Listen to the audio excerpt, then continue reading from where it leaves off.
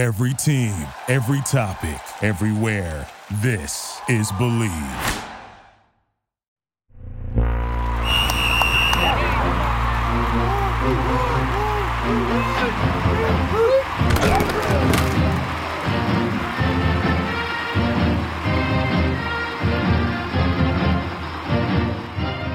Hello and welcome to the Believe in Vanderbilt Football Podcast on the Believe Podcast Network, brought to you by betonline.ag. In the Music City, I'm Matt Perkins, and I'm joined as always by Ryan Seymour. On today's show, Ryan and I sit down with former Vanderbilt offensive lineman Jake Bernstein to talk about Sarah Fuller breaking the gender barrier in Power 5 football, the firing of Derek Mason, and what is to come next for the Commodores. But before we get started, we can't forget to...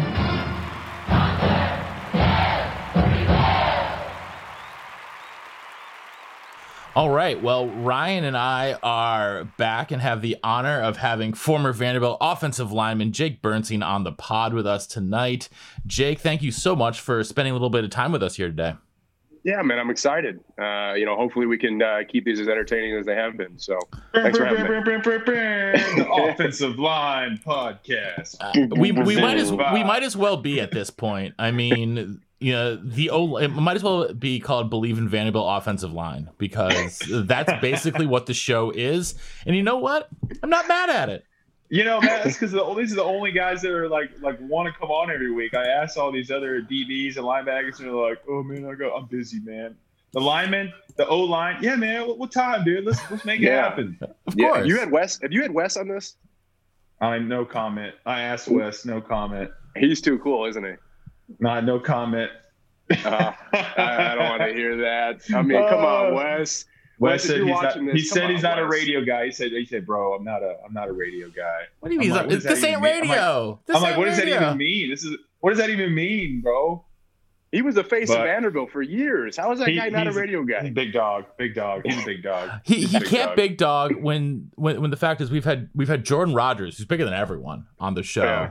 We've had Nate Bargatze, who's one of the biggest stand-up comedians in the world. Love Nate. I was so jealous that Zach was doing that. We can get Nate back. We'll get Nate back again. Man, gotta get him back. I listen to his stand-up constantly. So good. Anyways, his dad was the man. I mean, his dad came through Vandy all the time and would put on shows for us. And that was before they did renovations to like our old, the old locker room and the old facility. But I remember seeing his dad doing magic shows at the facility all the time. He was awesome, man. Awesome. Love to get Nate back. Love to get his dad on here too. That'd be pretty special. I think we can make that work, actually. I think we can make that work. We talked about doing a live show with him at some point too. So once this whole freaking COVID thing is over and we can actually have crowds somewhere, we've talked about maybe going to one of the local breweries around Nashville. I'm thinking a little Bearded Iris, something like that. Maybe having a little live show. McFadden's. Yeah. Dooley's. Well, Jake, man. Hold on. Before we jump in with Jake, we got to remind you guys that we are brought to you by betonline.ag. Football season is winding down, and while you still can't be at most of the games unless you are the parent of a Vanderbilt athlete, you can still be in on the action at BetOnline. This weekend, Vanderbilt is underdogs by 35.5 points to Georgia, and honestly, that seems a little bit low. I'm surprised it's not in the 40s. But no matter who your team is, head on over to betonline.ag today to take advantage of all the great sign-up bonuses. Again, that's betonline.ag to sign up today. BetOnline, your online sportsbook experts. All right, now we can get into the show.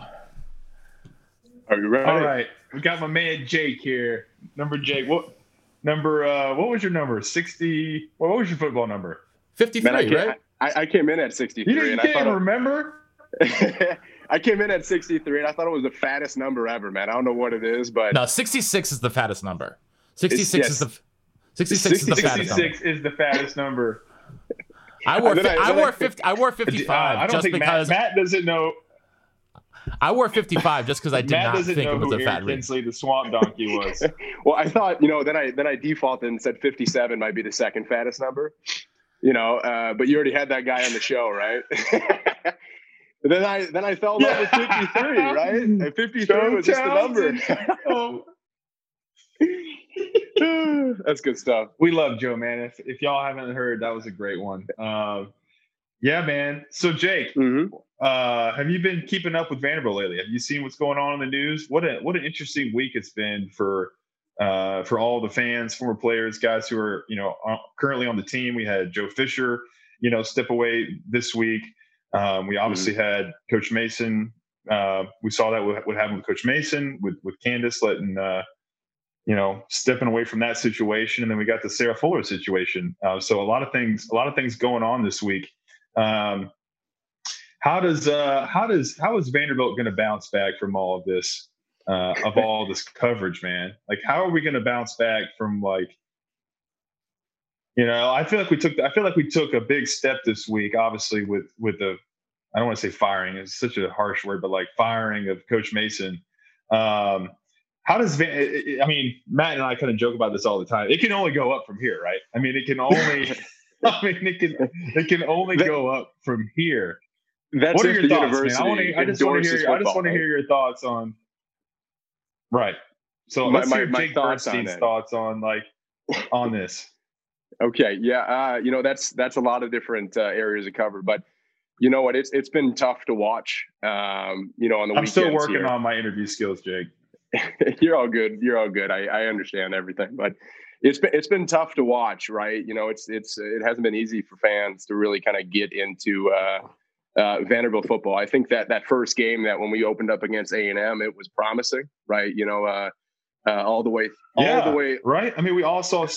How exciting was it watching Seals? It was good, man. Especially A&M's a tough place to play, and I know that the crowd's not really there, but A&M right now is a national ranked team, right? They're number 6 in the country, number 5, number 6 in the country, something like that.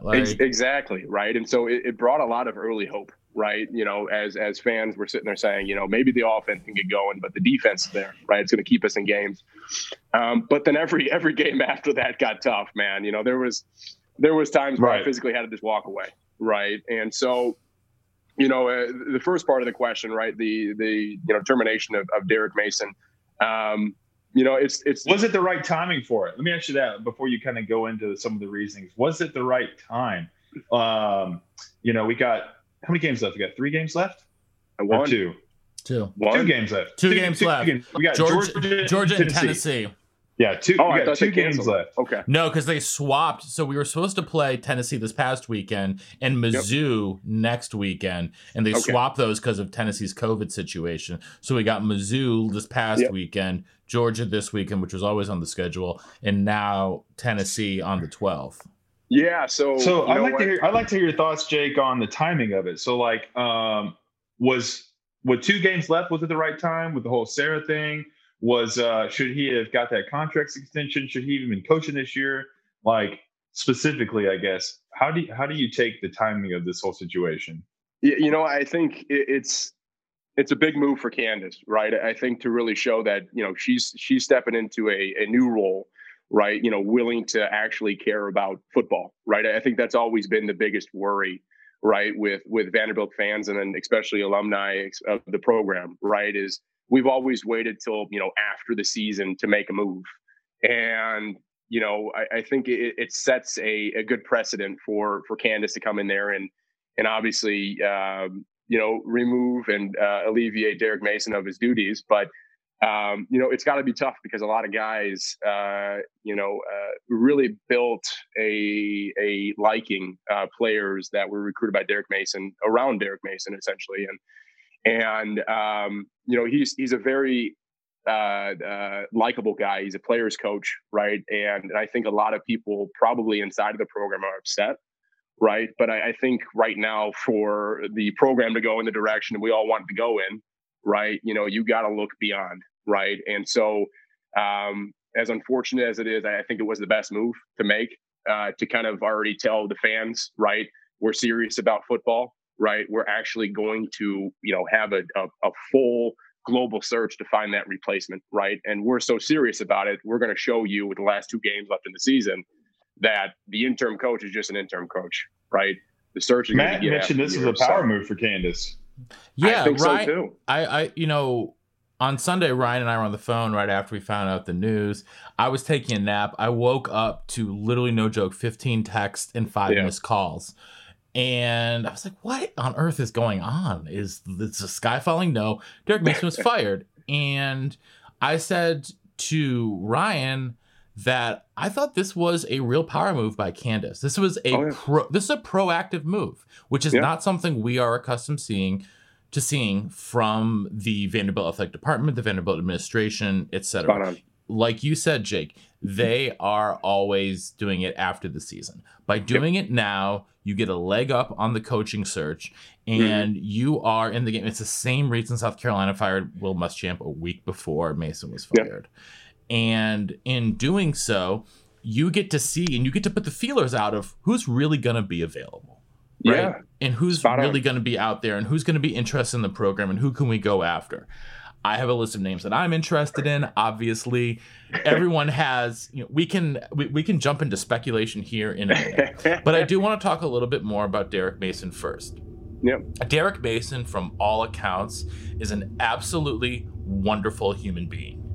He seems to be, I mean, you played under him for a year. Yep. He seems to be a genuinely empathetic, caring, forthright, upstanding man who gives a crap about his players. Yeah. That, however, has not translated into success on the field for Vanderbilt. 7 seasons, 0 winning seasons. His best seasons were 6 and 7. Yeah. And that is not going to cut it in the SEC, which is as close as we have to professional football. That's not the NFL. On top of that, I had a friend who was a Vanderbilt alumna text me. She's like, why did they get rid of Derek Mason now? I'm so upset about it, because she loves the person of Derek Mason. Yeah. But SEC football is not about how good of a person are you. It's about, do you have the results? Yeah. Spot on. And we don't have the results, is plain and simple. I'm a season ticket holder at Vanderbilt. I have been since I moved back to Nashville. I've had season tickets for the past 3 years up until this year, when there have been no season tickets this year. I have season tickets to baseball. I have season tickets to basketball. I have season tickets to football. And I sat in the stands. I've brought this up so many times. Ryan's going to be sick of hearing about this. I sat in the stands last year when they lost by 20 points to UNLV. To a UNLV team that was so bad that they fired their own head coach before the end of that same season. But Vanderbilt didn't do anything. In fact, they gave him an extension. And it was then and there, I was like, is anything actually ever going to happen with this? And I am honestly shocked that Candace Storey did this. And I'm proud that she did this. I think that she has been feeling pressure because the new chancellor, Diermeyer, has hired the assistant AD over from Louisiana Tech, who is an up-and-comer in the athletic administration world. And I think that she realized the heat was on her, that if she didn't do something, it was going to be her ass on the line, too. And the fact that she did this, I think, gives her some breathing room, but also gives her some clout at the same time. So I was, surprised, but also in a good way, that she did this early. And I think that it is, I think that Derek Mason, like I said, on all accounts, good man, just not the right coach for this team at this time. You know what?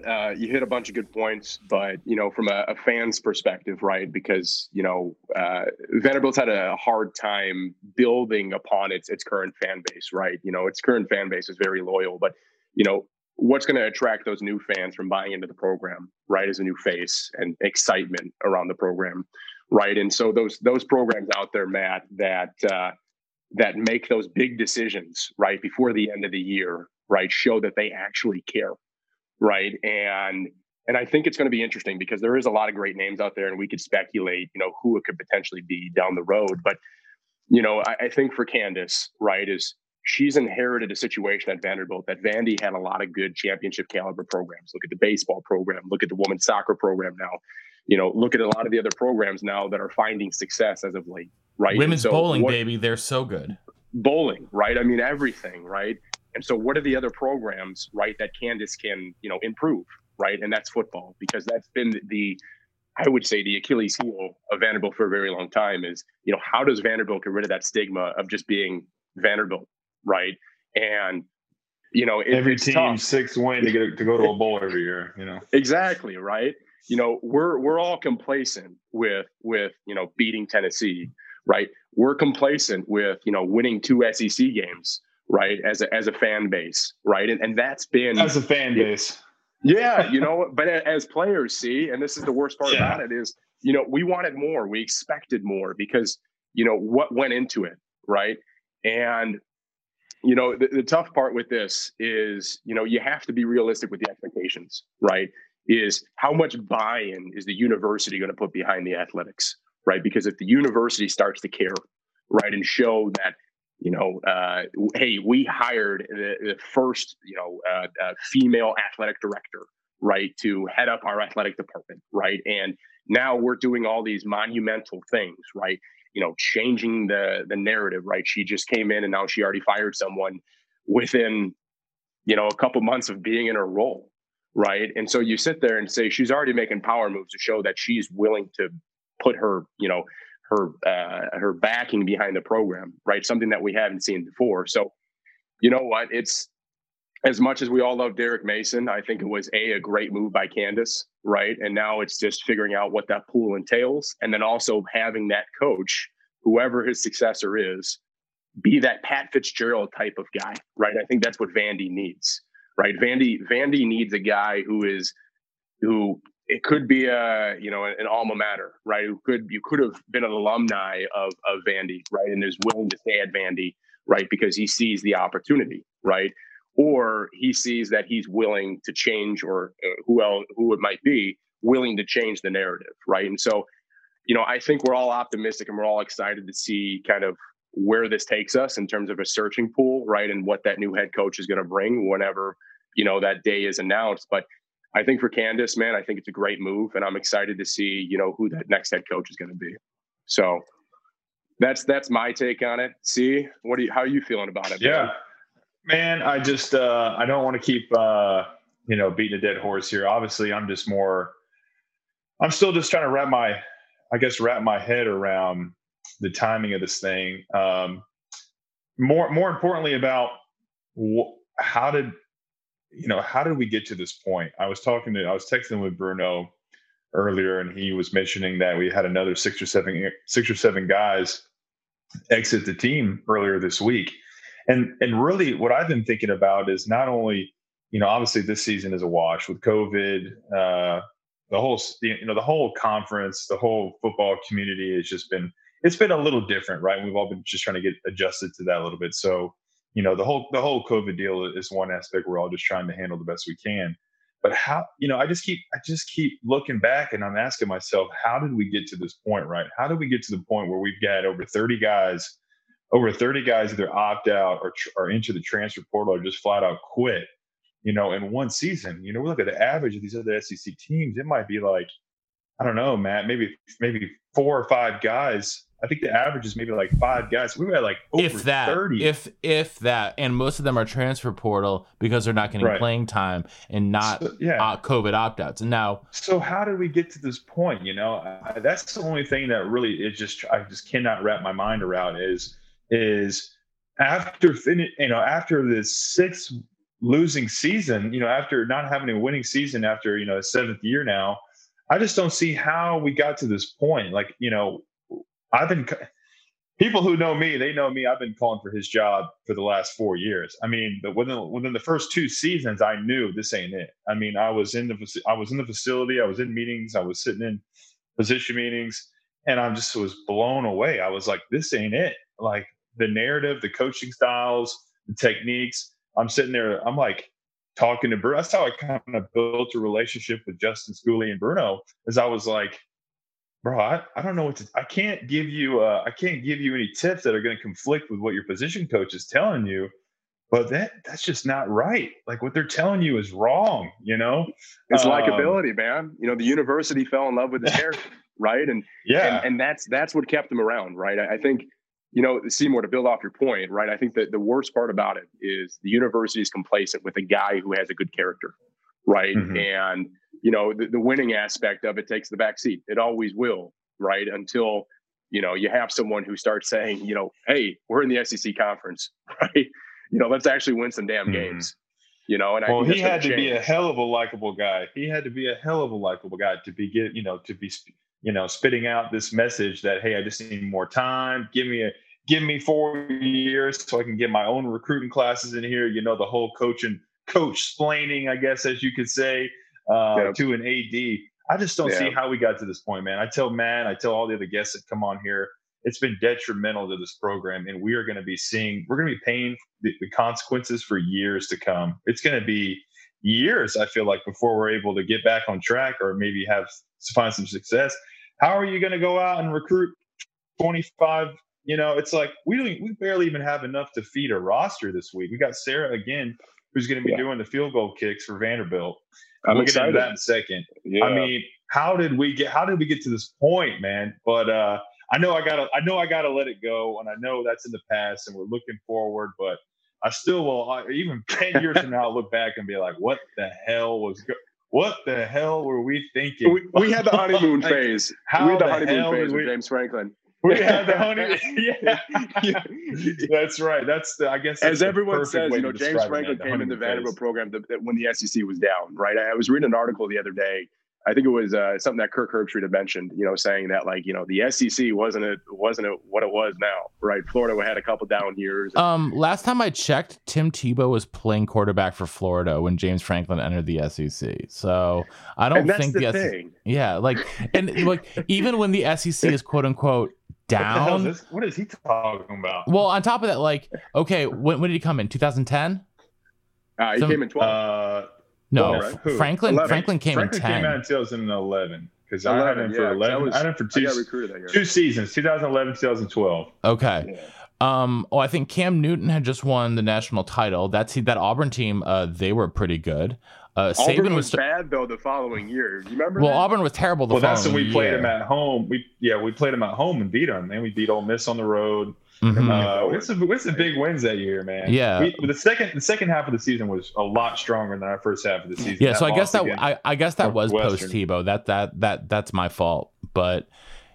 No, the worst part about that though, Matt, is we had a solid squad. That 11. Y'all had good. Y'all had some good. I mean, you guys had. Yeah, don't take that away from us, Matt. How many? No, that's one of the best years. One of the best years that I saw was the 11 year, and I was redshirted that year. But that was probably fundamentally, I think, the strongest team. How many NFL players were on that team? Oh, Seymour, that 11 year. Well, 2011. Are you talking 2011? Franklin's first year. Franklin's first year. Well, so, I mean, I think about from a defensive perspective, we had, I don't know if Chris Marr was still here. Tim Fuger was still here. Brandon Barden. I'm trying to think. Casey Hayward, Sean Richardson. Offensively, you had Jordan Matthews, you had Zach, you had Ryan. Wesley was there. Wesley was still there. Larry Smith rotating. Mm-hmm. Larry Smith. Yeah. I mean, we've named at least a dozen NFL players right there. That's why that was the most fundamentally the funnest team I've ever been a part of. I mean, they were. I got my ass kicked in Cincinnati. Derek Wolf. I don't know if y'all know who Derek Wolf is. Oh, I know who Derek Wolf is. I know who Derek Wolf is. Tackle for Denver, man. And, I didn't know much about Cincinnati. And I was like, man, this is just going to be. It's gonna be a breeze, man. We're the SEC. Who is this Cincinnati coming down in Tennessee and thinking they're gonna show us up? Who's that? Right? Yeah, dude. I remember meeting Derek. I think we were at a bar on whatever that main strip is. It's not Beale Street? Is it Beale Street? Yeah, Beale Street in Memphis. And I remember we were kicking it with some of the other team or with some of the other team guys before the game. This was on a Monday, we played on Saturday. So it was we had a whole week, right? Coaches kind of gave us a little bit of leeway on Monday and Tuesday night. And I remember seeing this Derek guy. I was like, man, that's kind of big, man. He says he's listed at 6'5", but this dude looks like he's 6'7", dude. And so I'm like, all right, I'm juiced up. I'm ready for the game. And that guy whooped my ass. I'm telling you, he didn't He was just getting extension and shedding. He would just get extensions and shed, get extensions and shed. He didn't have like a first round draft pick. See, he was a first. I was gonna say, honestly, he was the first round. That's a resume builder right there, buddy. I'll never forget that damn Cincinnati game. I was like, that was the hardest bastard I ever played against when I was in college. People were like, what? Who was the meanest guy you played against in college? Thinking like it was going to be some SEC guy, and I was like, y'all ever heard of Derek Wolfe? Like, that bastard was strong as hell. Well, that's actually, I'm going to quick segue. Jake, who was the toughest guy for you to block? The dude's on the Bears right now. Dan McCullers, man. Guy is, he played at Tennessee. He was 6'8", like 400 pounds. Oh my Lord. Like, this is why you need Wes on the show, because I kid you not. So we're playing Tennessee my junior year, right? My sophomore year, junior. So I'm getting all the things backwards, right? I'm lined up next to Wes Johnson, and this guy comes out, because we're playing home against Tennessee that year, and we blew him out, right? And this guy comes on the field when we open up the game, and he's just laughing, bro. And he sounds like Sloth from the Goonies, like ooh. And I'm looking at Wes, and I'm like, I have this neck roll, man, that makes me actually look like Sloth from the Goonies, right? I'm sitting here like this, look like a turtle, right? And so I'm sitting here, and I'm like, this guy is a behemoth, right? Because we did a scouting report on this guy, and we were just like, no one could move him, right? He'd just throw people, right? He's just always in the wrong position, so he would always win, right? So the first play of this game, we open up with the screen, right, where Zach Stacy gets this ball, and he goes like 90 yards. Oh, you're talking about my senior year. Was that it? Yeah. Yeah, you don't remember that? That was us at home. I was just going to say, if you don't remember, when Jake played against Tennessee, the opening play was a screen on the right, and Jake had like a big first down block that opened up a huge hole that Zach ran at like 80 yards, but got knocked out at like the 5. I thought it was next to Wes. It was it was next to you. No, I just remember like looking, and I was like, dude, you were. I was at left tackle, and you were at left guard. I was explaining this to Matt before the show. I said Wes got bumped over to right. Jake was at left guard. I was at left tackle, like the whole second half of the season against Ole Miss, against UT, against Wake Forest. I'm trying to think who else we played. But anyways, long story short, that was my senior year. So I wind up basically. This ball gets snapped, right? And this is all kind of before we run on that 90-yard screen. And I'm hitting this guy right in the chest plates, because he just stands up off the ball. I don't think this guy could actually like bend his knees, to be very honest with you. This guy stands up, man, and he's like the Terminator, right? He's sitting there taking shots in the chest like this, just like rushing at me. And I'm sitting there, I'm just like, this guy he's just gonna throw me to the side. He threw me. I kid you not, like I got airborne, and somehow I'm on my feet, and I end up just like blocking no one, and we go for like 90 yards. And it was it was the most ridiculous thing ever, right? Zach's following me, right? And I'm sitting there leading the caravan, not blocking the soul. He's leading the parade, man. Coach Han would say Jake was leading the parade. He's the guy with the front with the big staff leading the parade. Yeah, I'm leading the parade. So long story short, this guy does not come in for the rest of the game. I think he came in like 1 third down play, and it was like 3rd and goal. And he threw me again, right? It was one of those things. It was just like, you should leave this guy in the whole entire game. It was stupid for you guys to take him out. But the crazy part about the story is this guy comes back the following year, because this guy was like rated on all the top boards because he's like 6'8", 400 plus, right? Comes back, loses like 75 pounds. Now this guy can actually bend his knees and get off the ball. And so it was scary the following year, because I'm sitting there saying that I'm watching tape on this cat, and I'm like, this guy is just going to ruin me. Like, he's just literally just going to like throw me to the side. We played him, and he was just throwing me aside. I was just trying to cut him off. Like, we were chop blocking this guy. We were post cutting this guy. We were just trying to set this guy up. Chop blocks are legal. Yeah, that's what I'm saying. You can't even do a peel block. You can't even do a peel block anymore. Like, you can't even That's if a guy doesn't see you coming, it's like a penalty or something now. Like, you can't even peel back in the guy. And you damn sure can't throw and cut on the backside like we used to. I mean, I told Matt I showed a clip. I showed a clip of Logan Stewart. This guy just throwing and cutting on every single play. It was ridiculous. If he was my teammate, I would have loved him. If I was anybody else, I would have hated his guts. Everyone hated Logue, man. Everyone hated Logue. Dreadman Logue, yeah. You know, and it was It was crazy, just playing some of these guys. Everyone was good. There wasn't one slouch, man. Every guy. Yeah. So who the hell? Yeah, I don't know who's saying SEC was down that year, but you know what?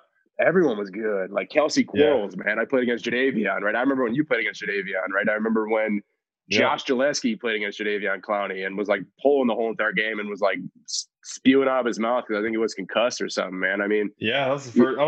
That was the first game of the season. Everyone was good. Like there wasn't one bad guy, and that's the thing with SEC ball is you're always going to get the best out of everyone. Remember the guy from Tennessee, Mr. Cobble? Yes, you remember that? this guy, Matt. He was like 6 foot, like 350, and had a high pitched voice. This guy was nuts, man. Like you try to like get in front of this guy, and he's like, "Oh, you got me, Jake." He's like, "Okay, like that." Okay, no. So he sounds like Mike Tyson, is what you're saying. Without the lisp. Yep. Oh my gosh. You know what? That was how I played, though, right? Is I knew athletically I was at disadvantage. I mean, everyone you played against, man, was just superior athlete to you, right? You had guys like 3 times your weight that could still kick your butt, right? But you just had to get in these guys' heads to be able to calm them down. That's what Matt and I talked about in the previous weeks. It's just how and we'll get into this in a second, how freaking soft I feel like the program has become. I feel like we were just so much meaner, tougher guys who just wanted to get, their hand in the dirt. Okay. So we'll kind of transition into like, speaking of being soft. Yeah. All right. So last week, we heard the rumors and which came to be true is that Vanderbilt was recruiting female goalie Sarah Fuller to come and kick kickoffs for the team. We spoke about this a little bit last week. Matt and I did. Obviously, we have no issue with that as long as we feel that was the best qualified person for the job, right? I mean, I've seen a ton of interviews this week. There's been a lot of speculations about this being a PR stunt. Why couldn't they have just asked the team, "Hey, has anyone ever kicked here before?" And I'm sure 10 guys would have raised their hands, and to kick a pooch kick, I think I have a good feeling that you and I probably could have achieved that. But that's not what I want to talk about. What I want to talk about is after the game, she was being interviewed, and I saw an article where she said that she gave a speech at halftime and that she was basically ripping the guys' asses for not being like loud enough on the sidelines. I just was thinking, like, I mean, imagine anyone, let alone Sarah. Imagine anyone coming into your locker room and being like, "Come on, guys, we got to pick it up." I mean, I just am like, hey, what? Gil, I've been there, and I've cracked when I've done that before, man. My voice was like, "Hey, come on, guys." Oh God, we got to show this clip. Tennessee week, right? My senior year.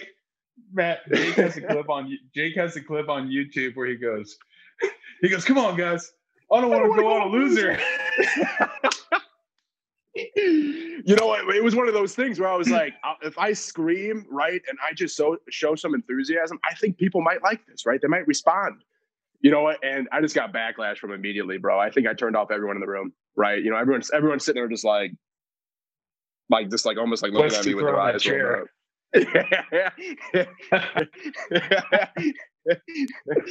Oh man! But hey, to answer your point, is it a PR stunt? Yeah. You know what? I think. What's going on with that? Go ahead. I think it's an interesting move, right? I think obviously the dynamic in the world is changing, right? I think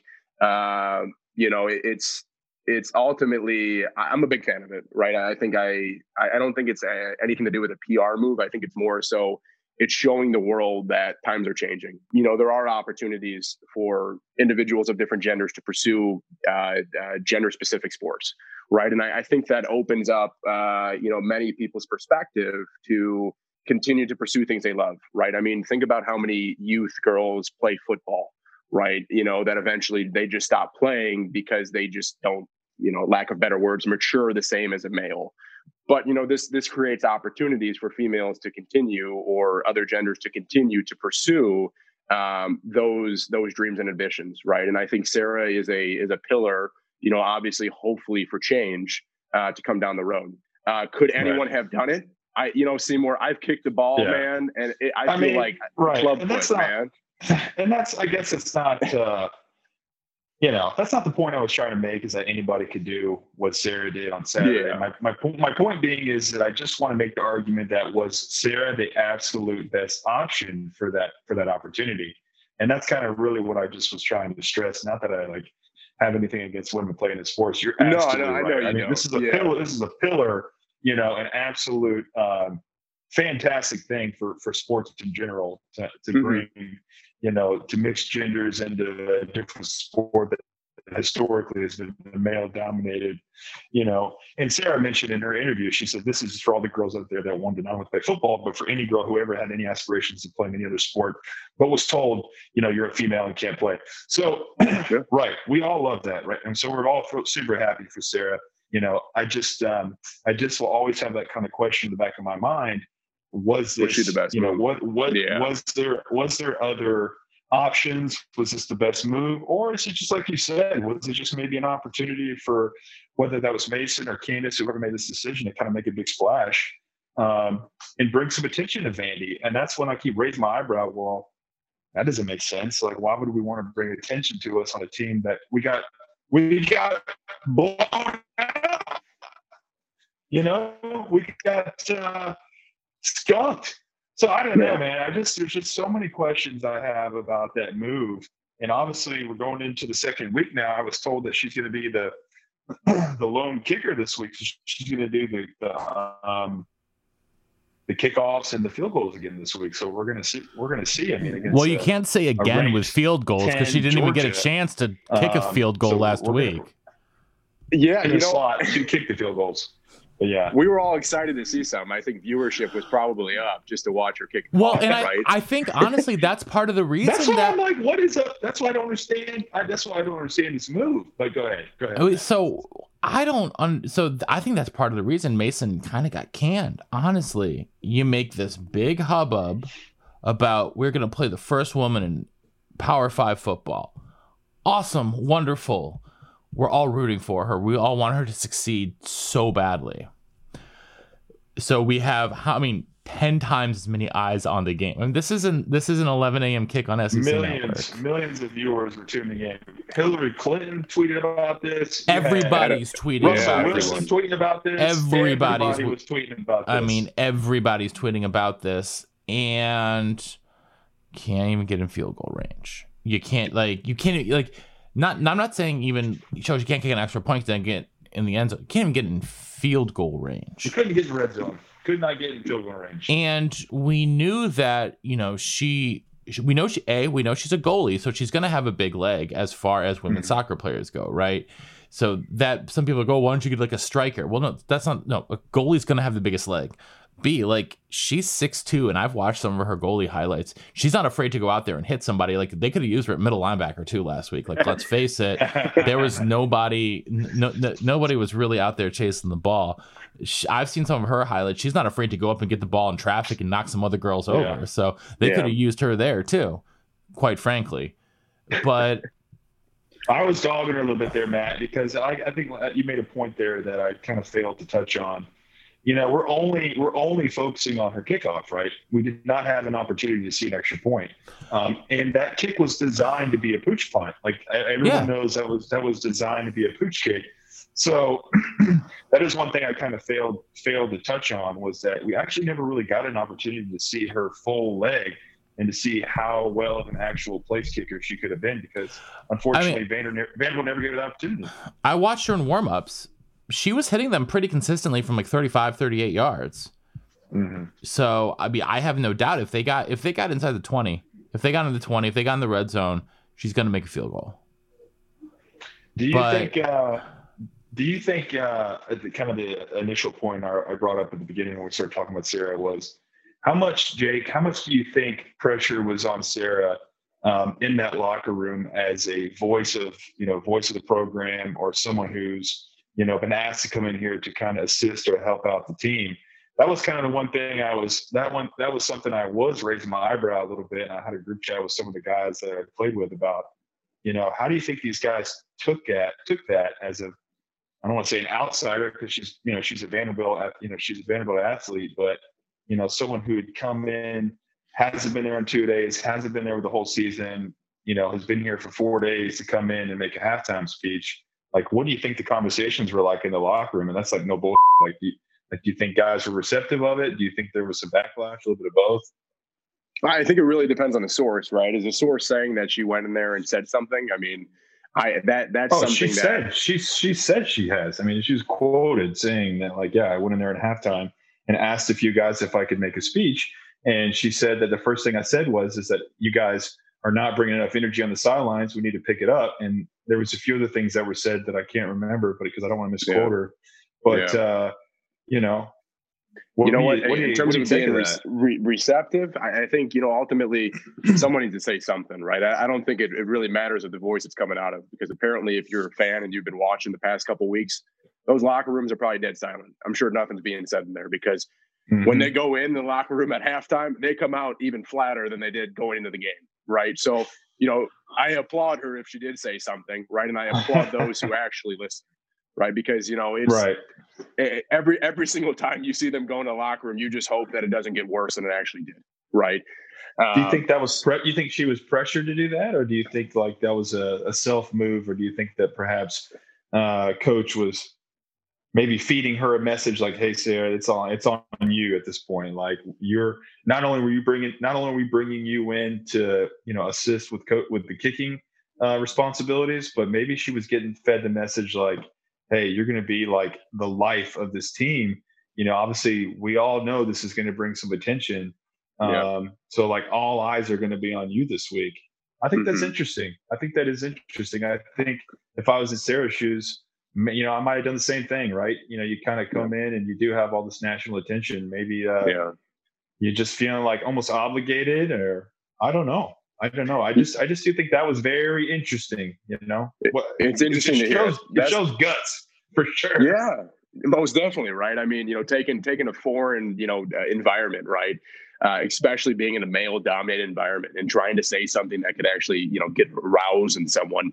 I've been there, and I'm not going to lie, firsthand, it's tough to actually to say anything articulate in front of other people, especially just at least have a sentence in the moment. So I applaud her if she actually, if she said something, that others have listened to, because, I didn't have the courage to do it. So she obviously has more courage than I.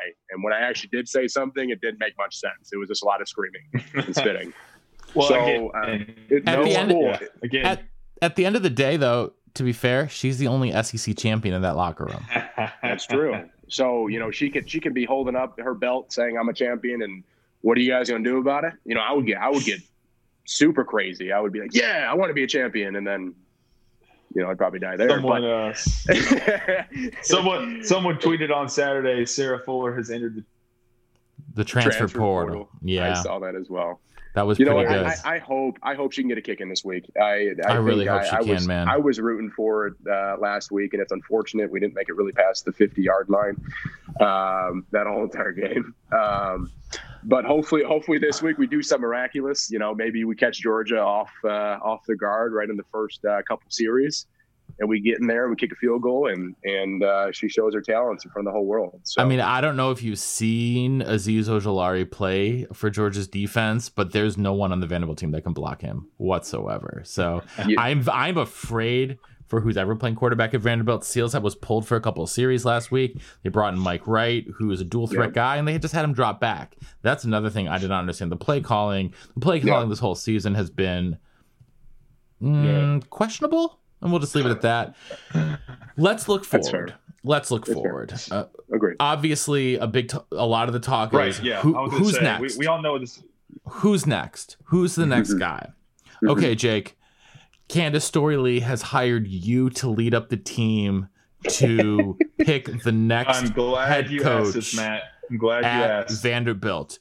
Before you give me a name, what are the give me like 2 or 3 qualities or like personality types or experiences that you are that you think are essential to being successful at Vanderbilt, and then give me a couple names that you think have those qualities and you think would be successful. Yeah, like what are you hoping these guys are going to bring, not just as far as coaching experience, but like what other qualities are they going to bring that's going to completely change the narrative at Vanderbilt? Someone who's going to be able to come in and get things done, facility upgrades, like make sure we kind of take those things into account as well. Yeah, no, that's a good question, both y'all. So, what I would be looking for, right, in a pick, right, is I'd be looking for a guy who has that blue chip mentality, right? The coaching carousel out there, there's a lot of young coaches that have a lot of pizzazz behind them, right? But they view Vandy as just a stepping stone for their bigger opportunity, right? And so I think if I am choosing a coach, right, I'm choosing a coach who has that blue collar, right, who's going to bring his lunch pail to work, who's going to buy into the program because he sees that as his only opportunity to be successful, right? Then to parlay off that, I'm looking for a guy who's a silent leader, right? I think Vandy has had, with the past 2 coaches, right, I think James Franklin and Derek Mason have been charismatic, have been very I wouldn't say loud in their voice, but more of just trying to get like the public persona behind the program, right? I think Franklin was a very good orator, right? And he was able to kind of corral individuals to buy into what he was saying, right? And Derek Mason kind of built upon that, where he was trying to say, hey, Vanderbilt is not just, that academic school, right? We're going to compete in this, right? Listen to what I'm saying to you, everyone, like that. So what am I looking for, right?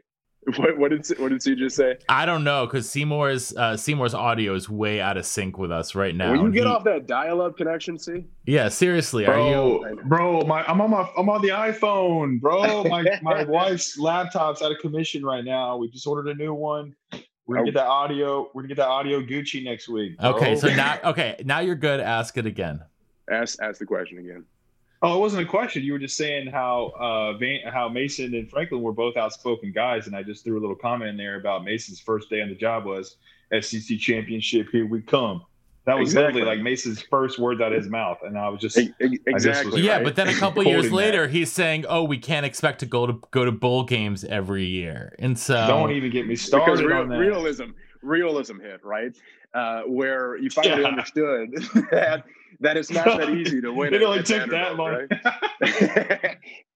But back to the point, right? It's more so I'm looking for a silent leader, right? I'm looking for someone who's just going to chip away, right? Someone who is going to prove, right, their worth instead of just basically speaking louder than the other person so that they can actually get a word in, right? That being said, I'll jump into exactly who I'm looking at, right? I love Barry Odom, right? I think if I'm looking at coaches out there that and I'm gonna go back to that Pat Fitzgerald mode, right?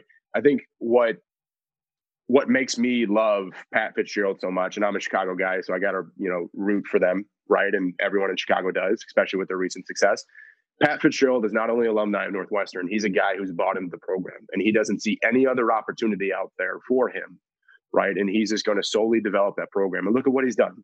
He's just got the university to buy him $300+ million to dump into their athletics to build athletic facilities to compete with everyone else. Well, because in the Big Ten, they needed, because Ryan Field, in comparison to the rest of the stadiums in the Big Ten, is in the same place that Vanderbilt Stadium is in comparison to the rest of the SEC. Because Northwestern's facilities, in comparison to the rest of the Big Ten, are at the same place that Vanderbilt's are in comparison to the rest of the SEC. So they needed that. And and on the flip side, Northwestern has also bought in to Pat Fitzgerald at the same time. They have invested in him. And how has that been rewarded? They were in the top 10 as recently as 2 weeks ago. So I know. And then that was a debacle. That was sad to see, especially rooting for the hometown team, right? But to build off your point, Matt, right? When you look at Pat Fitzgerald, he's a blue collar guy, right? He's a guy that is going to get those recruits, right? And those recruits are going to work those butts off, right? Their butts off to be spectacular, right? He's an X's and O's guy. He knows how to beat teams that he should beat, right? And look at Northwestern the past, gosh, how long has Pat Fitzgerald now been there? 10 plus years? 12, 13 years, something like that. He's the second longest tenured head coach in the Big Ten after Kirk Ferentz. Basically runs frickin' Evanston over here, right? He can practically do whatever he wants. And the point is, this guy has the keys to the city. But what I'm trying to mention is Vandy needs some guy like that, right? They need some guy that's going to come in the program that doesn't see Vanderbilt as a stepping stone, right? That doesn't get afraid of losing a couple games, right? That isn't afraid of telling a recruit that, hey, if you don't pull your grades up, you can't get into this school, right? And that's the thing with Northwestern, right, is they're very particular with who they recruit, right? You have to have the academics to justify why you could go into the university, right? I think when James Franklin was there, he started making exceptions, right, to recruit those, those kids that don't really have the best grades, right, but are just phenomenal athletes to come into the program and see what they could do. The point is, I think a guy like Barry Odom could go after those guys, right, and recruit those Vanderbilt type of athletes. So what are we looking for? We're looking for those guys that understand that, if you don't go pro, right, you're going to be successful for the rest of your career, but how do you pitch that to an 18-year-old kid? That's not my job. That's that would be the head coach's job. So Barry Odom would be my number one pick right now. My number two pick is Clark Lee, if I'm pronouncing his name correct, the Notre Dame defensive coordinator. He's an interesting guy considering he's a Vanderbilt alumni, and he also I believe he played football as a walk-on fullback or a scholarship fullback. guy. Yeah, he was a fullback. So there could be some loyalty and some ownership there, right? There could be a guy who wants to be that first guy to take Vanderbilt where it could be, right? Who could build the program from the ground up. You know what? I think if Vanderbilt goes younger, I think then we risk a bigger problem. We risk another James Franklin situation, right? Of the guy looking always past, looking for the bigger opportunity, right? And as we all know, Vanderbilt's not afraid to pay someone, right? I believe Franklin turned down $50 million and probably 200% job security, right? Just to go to Penn State, right? Yeah. I don't blame him. I don't, right? Because he's from Pennsylvania. He can get things done, and he has the university buy-in, and I think that's where it struggled, right? But that university buy-in takes time to get. And you have to win, right? I'll do it again. The Pat Fitzgerald mentality, right? Playbook is what Vanderbilt needs to follow. It's just finding a guy who's going to believe in it. Real quick, Jake, what did Vanderbilt learn from the tenure of Derek Mason? I think that's something we also haven't talked about, is that as we start to look for new head coaches, and obviously everyone is very excited about this new opportunity and excited to see who we're going to bring in. What has Vanderbilt learned, I guess, from the tenure of Derek Mason? What sort of mistakes do we not want to repeat if, for say, we do bring in a coach and maybe we do start to see a relapse of the last 7 years? I mean, would you do things differently, Jake, I guess, as with the question I'm asking? Yeah, that's a good question. So I think, the biggest mistake, right, is hiring coordinators, right? I think the issue is with that, it's a big gamble. Right. You don't know what you're going to get out of some guy, especially when you ask him to lead a program when he's never been asked to lead before. Right. I think that's first and foremost. Right. Not every pick is going to be a James Franklin pick. Right. And I think we're starting to learn that. Right. And I'm not discrediting Derek Mason at all. I think he's a phenomenal guy. I loved playing for him. Right. But I think it's the coordinator stigma. Right. We're not going to get an Ohio State coordinator. Right. We're not going to get a marquee top pick, right? Because they just won't find Vanderbilt attractive enough. But what we can get is a proven head coach at, say, a lower division, right? Or a lower level, right? Or you can get a proven head coach who basically, was relieved of his duties and now is a coordinator, right? Someone who has the track record of leading a program, right? I think that's what Vanderbilt needs, right? And I think the mistakes, are saying, look at what's out there. There's tons of picks. Just go ahead and vet these guys and see if they fit what you're looking for, right? I'm looking at the coaching pool out there, and I'm seeing tons of able guys. Absolutely. Better than I think the pool. I think the pool is better now than it was 7 years ago when Franklin left and they were looking for a new hire for Vandy. Do you think any former Vanderbilt Franklin alumni might make their way back to Vandy? Like, for instance, do you think maybe Brent Pry, or they're saying that what's his name in Michigan, Matt? Evan Gaddis. Or Josh Gaddis. Evan Gaddis used to play for the Braves. Yeah. Josh Gaddis. Josh Gaddis. You think Josh Gaddis. Chris Marv. Or Brent Pry, or that's an interesting shot. I don't know. He's not a coordinator yet, though. Yeah, you bring up good points, right? But it's still the coordinator stigma, right? You need a guy to be proven, right? You need a guy who has that track record of leading, right? You know, some coordinators out there are asked to call the shots, right? And the head coach is just giving the thumbs up, right? You know, those are a dime a dozen school, right? But, you know, a lot of these guys out there, the names that you had mentioned, you know, where have they been asked to lead, 100+ guys, right? And especially in a situation like this, right? This isn't a situation where you have a playbook for success, right?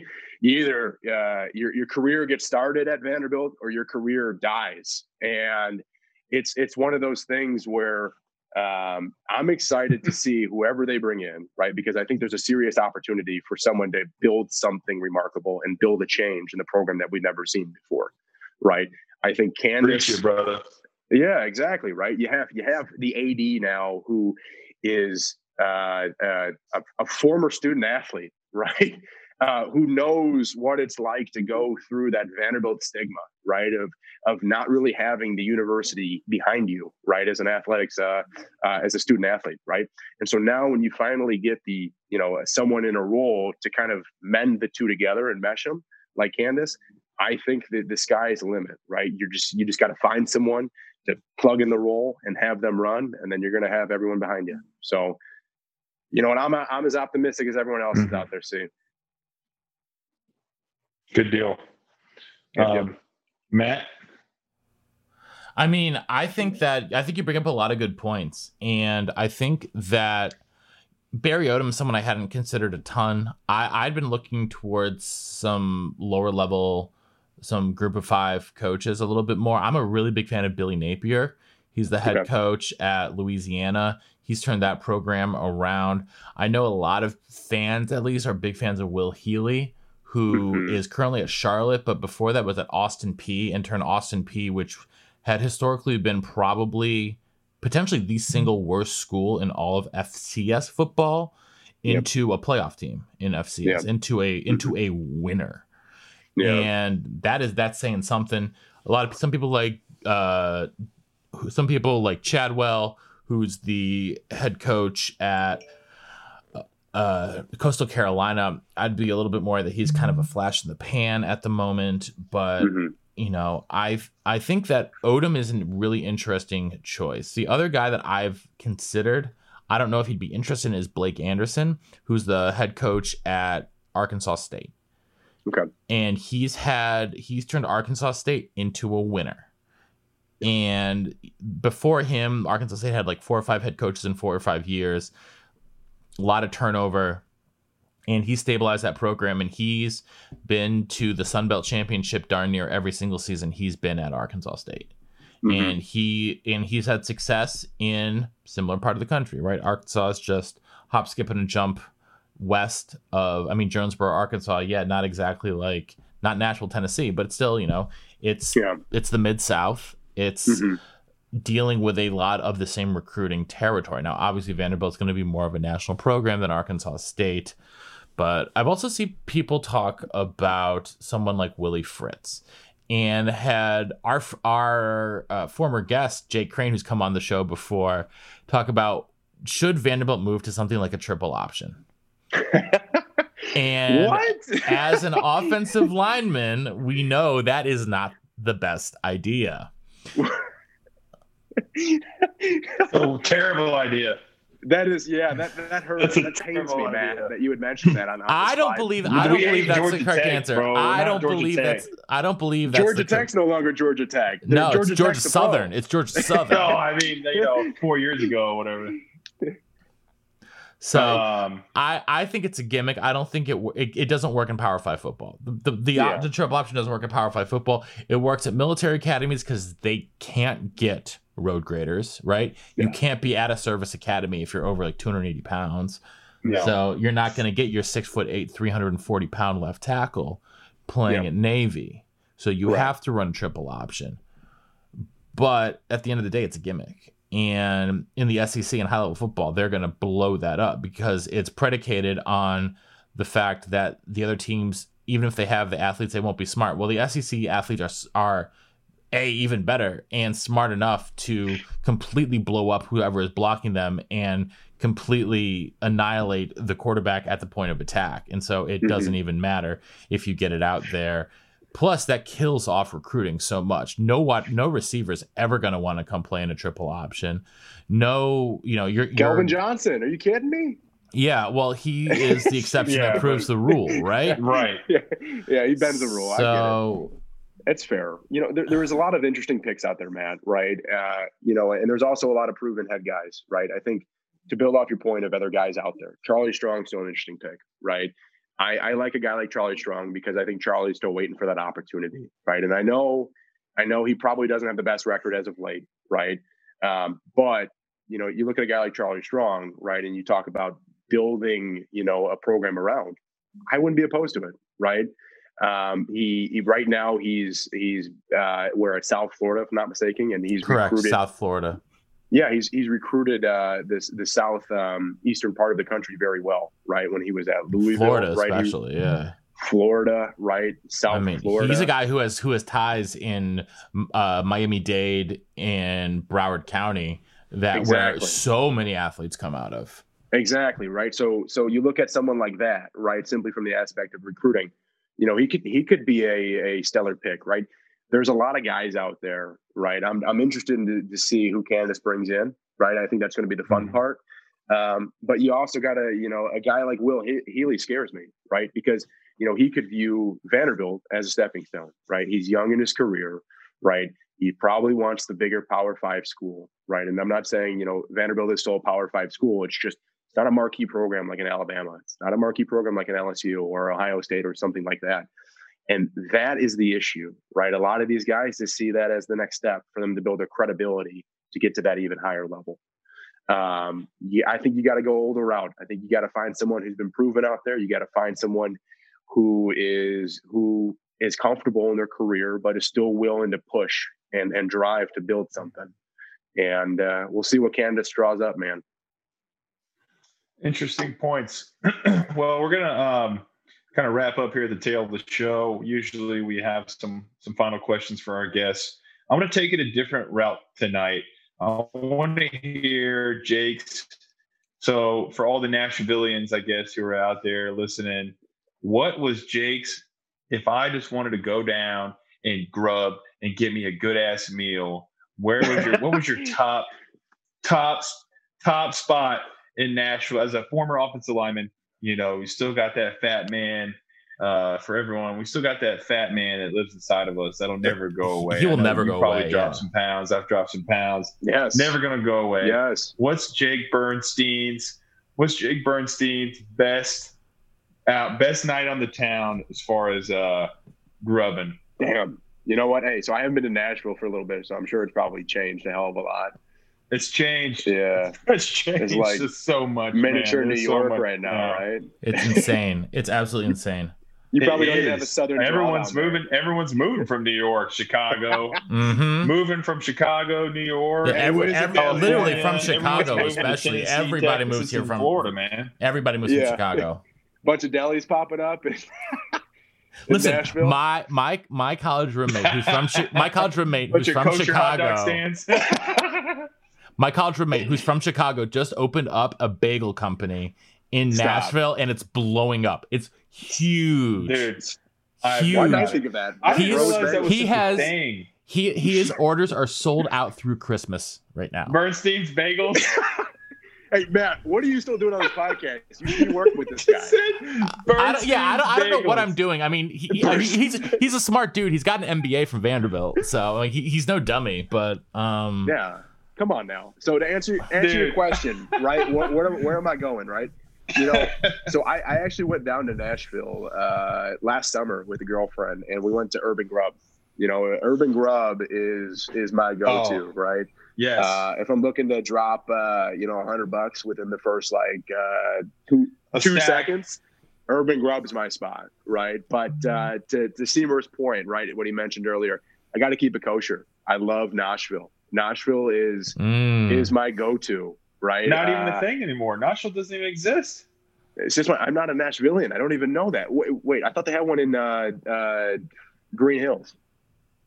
Well, I don't know. The Nashville on Broadway, the one there that's right behind that one closed. Yeah, they have one in Green Hills, I think, right? Oh man, see, I didn't know that. Yeah, I didn't know that. Yeah, there's one in Green Hills. Okay. Oh, yeah, that's the spot, right? Yeah, it's right next to Bluebird. That's what I thought. It's right next to the Bluebird. Yeah. What the hell am I talking about? I don't ever go to Green Hills, I guess. Yeah, neither do I. But I do know it's there. Right? Yeah, I don't know. I don't when too much the malls over there. I gotta get my wife away from there. Pastrami sandwich. Pastrami sandwiches. Pastrami and rye, man. It can't go wrong. Exactly. Right. That's how you know Nashville's changing. Those are the spots right there. Urban Grub in Nashville. Keep it simple. Urban Grub is the shiz, man. I like Urban Grub because there's not as pretentious as M Street. You can actually get a reservation on Open Table I don't even know if y'all knew that, but you can get a reservation on Open Table versus like M Street, Virago, Whiskey Kitchen, Tavern, King Prime. You have to call and get it through like their reservation service, which I think is bullshit. But but anyways, I have to agree with you. I think Urban Grub is an absolute great spot. I'm very lucky. One of my good buddies' girlfriends is a waitress at Whiskey Kitchen, so we can get in whenever we want. Yeah, I know Matt Perkins. Yeah, Matt Perkins. He's my guy, right? No, yeah. I'm name dropping. Name drop. Yeah, my name is not going to get you very far. Yeah, and then they go like this. They're scratching their head saying, "Who's that?" Like if it's a 2-hour wait. It's a 2-hour wait. Sure, it's a 2-hour wait. Who? Back in the line, please. Yeah, back in the line. Wait. Good stuff, man. Good stuff, dude. Well, obviously we've got a ton still to come. Obviously we got to finish out the rest of this season. We've got the interim head coach stepping in. Obviously, it's going to be exciting to see an offensive mindset these next 2 weeks. We got Sarah. We all got our fingers crossed that Vandy's going to put it in field goal range to see her not going through. Another small note this week, we saw Joe Fisher, the voice of the Commodores, step down this week, going to get himself, some help, man, which is just awesome. He's such a great dude, man. One of the best cats, great personality, super loving guy, always super jolly around the facility. So we all, thinking about him and wishing him well. So we got a lot of stuff going on. Excited to see these next few weeks with, who the new head coach might be. Obviously a ton of speculations out there. We're all just kind of holding our breath, hoping that Candace doesn't just drop some name that everybody's like, what? Listen, quarterback coach. If she hires Will Muschamp, man, I'm just gonna. Interesting pick, though. I'm glad you mentioned that. I was going to say that. I still love the guy. I think X's and O's, man. I think the guy needs an opportunity. He's had plenty of opportunities. Bring him to Vandy. Hey, he's undefeated. I think he's undefeated. He's undefeated against me. Well, he's Vandy hasn't beaten South Carolina in forever. For some reason, South Carolina owns Vandy, and I don't can't get it done. Yeah. And then what's an upgrade? An upgrade is taking the coach who used to beat you every year. That's an upgrade. So, Listen, I'm okay, but I'm okay as long as they don't hire Hugh Freeze. The only person I don't want is Hugh Freeze. That's a gamble, man. I'm curious to see what. I just think he's scummy. I just think he's supremely scummy. It's fair. I mean, Liberty signed him to a big extension there. How do you feel about that? I think that's a match made in their version of heaven. I have my own thoughts on the administration and especially the president of Liberty University that we will save for a podcast that is not family friendly. Curious to see that. Isn't family friendly? You didn't tell me that when I signed up for this, man. Let's put it this way. The episode with Joe definitely was not family friendly. I spent more time in post. I spent more times in post production on that episode than I would on usually 10 episodes combined. Censoring Joe. Sitting here. So, hey man, let me tell you what, man. If us Hendersonville boys to come down there, we show Vanderbilt a thing or two. Let me tell you what. Them taters, man, we the best. Yeah. Oh man, Jake, man, it was a pleasure, dude. Thank you so much for coming on tonight. Boys. A lot going on. Excited to see where the future holds with Vandy. We're all everyone is glued in, and everyone's super excited. The program. can only go up from here. We're just hoping that, we're not hoping. We know that Candace is going to do a good job of vetting these guys, and we know she's going to do a great job of picking the right guy for the job, or girl for the job, and we'll see. Hey, Herb Hand, 2021 here. Dude, I love to see Herb. Oh my God! For people who don't know, Herb Hand was our O-line coach at Vandy. Went on to coach at Penn State, then Auburn. Now he's at Texas. Before that, was at Tulsa. Was an OC, or was he head coach? He was a OC. He was a head coach. He's never been a head. I thought he was. He was. He was interim. I thought. Maybe that's what it was. But dude's a hell of a coach, man. Super respected among the O-line community. Everyone knows who Herb is. Very likable. The guy can go up there and spit Eminem or Slim. He can go up there and spit Vanilla Ice like you've never seen. I mean, you just give him a beat, he'll go up there and he'll freestyle, he'll rap. Guy, I'll just put it this way: he could walk into any house in America and find some shit to talk about. The dude has got stories for days. He tells us a story where he held in a sneeze and he caused himself a brain hemorrhage and almost died. The dude's nuts, man. It's absolutely. He's got stories for days. You guys should get him on this. But I'll tell you what, he used to come over for recruiting visits when I was getting recruited to come to Vandy. Because my folks and him would always go out to eat. And I'll tell you that the toilets were clogged for days in my house because Herb Ham was just letting loose. You know what? Hey, if Herb listens to this, man, I think he'd be a great hire. I'm dead honest with you. He's a likable guy, and he's got a great, I think, persona in the industry. I think he's got a lot of people that would follow him. So he would be interesting. That would be the only coordinator that I would make an exception for. Right. So. Yeah, dead honest. I would love it, man. Dead honest. I would love to see her best.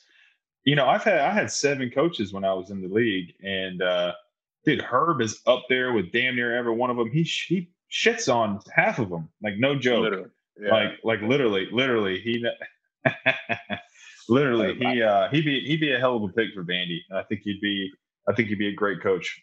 He'd be fun. Well, anyways, Jake, we wrap it up off every episode, man. We like to anchor down. Let's get an anchor down before we close. And until next time, man, anchor down, brother.